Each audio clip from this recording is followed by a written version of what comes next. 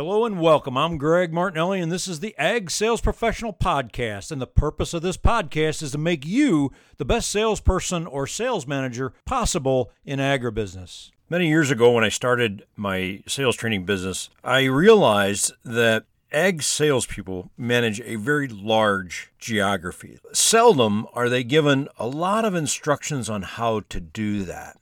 And so when I'm asked to come in and do sales training, I want to be able to interview some of them to see where exactly they are in their ability to manage their territory and run their sales and know what they're doing. So in doing that, I've come up with 3 questions that I ask every time when I'm going to go do a sales training workshop or whatever the case is. I ask the sales manager bringing me in, would you let me interview several people on the team, a representative group? Through the years, I've developed 3 primary questions that I ask every salesperson, and I think they're going to be helpful for you.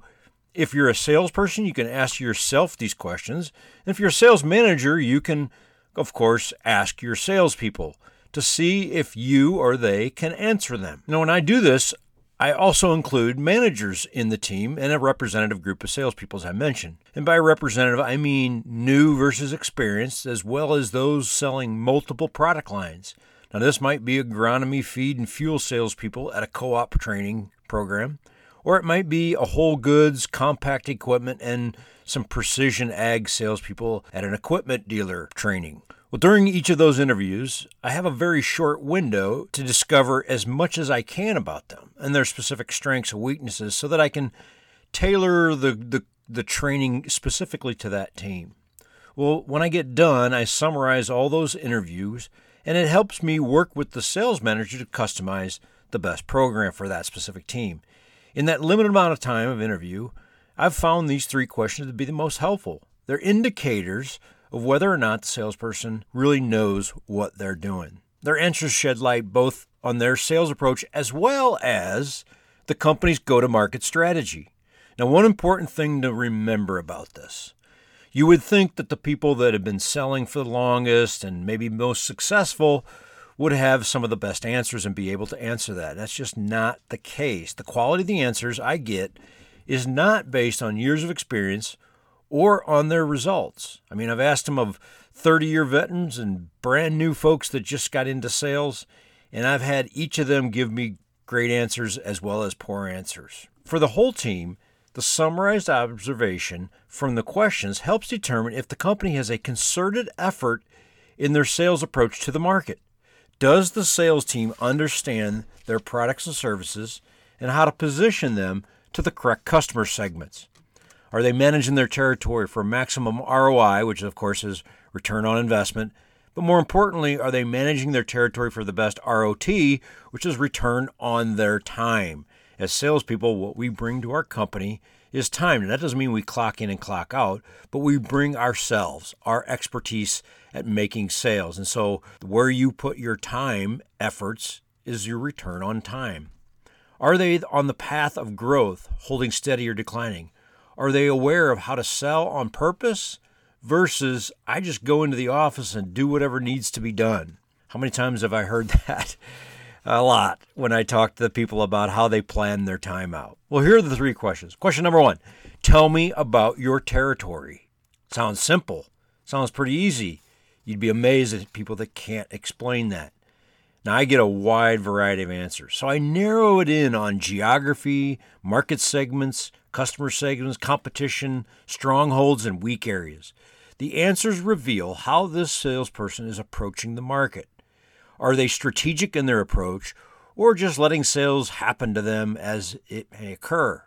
Most I find are in the latter approach. They have some idea of managing a territory but don't seem to have a driven purpose for where it stands and where they want to take it.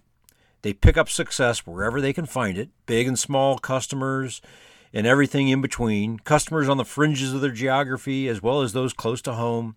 Time management goes out the window due to fighting fires, which always seem to pop up. This often kills their sales efficiency and causes them to just quit planning altogether, not to mention the high cost of mileage expenses by driving back and forth across their territory fighting fires. And those answers lead me right into my next question, which is question number 2. Are you at capacity? Now, this question alone is really a key part of the training program. Most salespeople struggle to understand the meaning of this question, yet the answer is critical to their sales efficiency and effectiveness. This question always gets a, well, what do you mean by that response? And I have to explain with another easy question. I always say, hey, if it takes 100 customers to fulfill your role as a salesperson, are you at 90 and need 10? Or are you at 10 and need 90? And by the question, to fulfill your role, I mean, what does your company think of as a standard territory or a standard number of customers to fulfill you as a salesperson so that you're returning on their investment in you? Now, I know it depends on how much each customer buys. So sometimes we have to turn those 100 customers into dollars of sales. And you just take it like, could be if it takes $5 million in annual sales to be successful in an equipment sales territory, selling tractors, are you at 1 million and need 4 million more? Or are you at 4 and only need 1 more million to become a $5 million territory? Now, their answers reveal a lot about them and the company. Some don't even know their numbers. Some have not had customers assigned, so there is no way for them to know their numbers.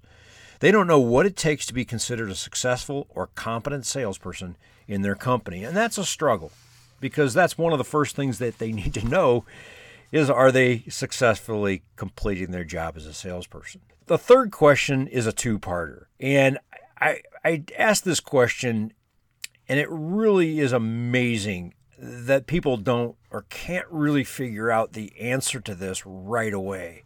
It should be one of the very first things that they think about when they go out to be selling. The first question is of the two-parter is, why do your best customers buy from you? Now, this first part of this question gets at the heart of whether the salesperson has worked on their personal brand. Do they know their personal strengths when they are out selling to a customer? Or are they just out there letting the market and sales happen to them, winging it, so to speak? Well, the second part of this question is, why do your best customers buy from your company? And this second part tells us whether they understand their company's go-to-market strategy. And it tells us whether the salesperson knows and uses all the resources their company has to offer. So somebody doing business with you and your company, you should absolutely know, why are they doing business with you? And maybe not your B level or C level customers, but you're definitely your A customers. You should know the answer to that question. Well, as mentioned, don't assume just because someone has been selling for 30 years that they know the answers to all these questions. Most of us in that category were given a sales territory and never really told the answers to those questions that I just brought up. It was more of a, here's the keys to the company pickup and price list. Good luck, kid, type of training program. Many of us went out, bumped around, and found some sales. Some of us found enough to keep our jobs, either by luck, skill, or blind ambition. We just kept going until it clicked and we made our way. The problem with that method is that in today's market, it's just too expensive to burn through salespeople. Not to mention, there aren't as many salespeople knocking on your door looking for jobs anymore.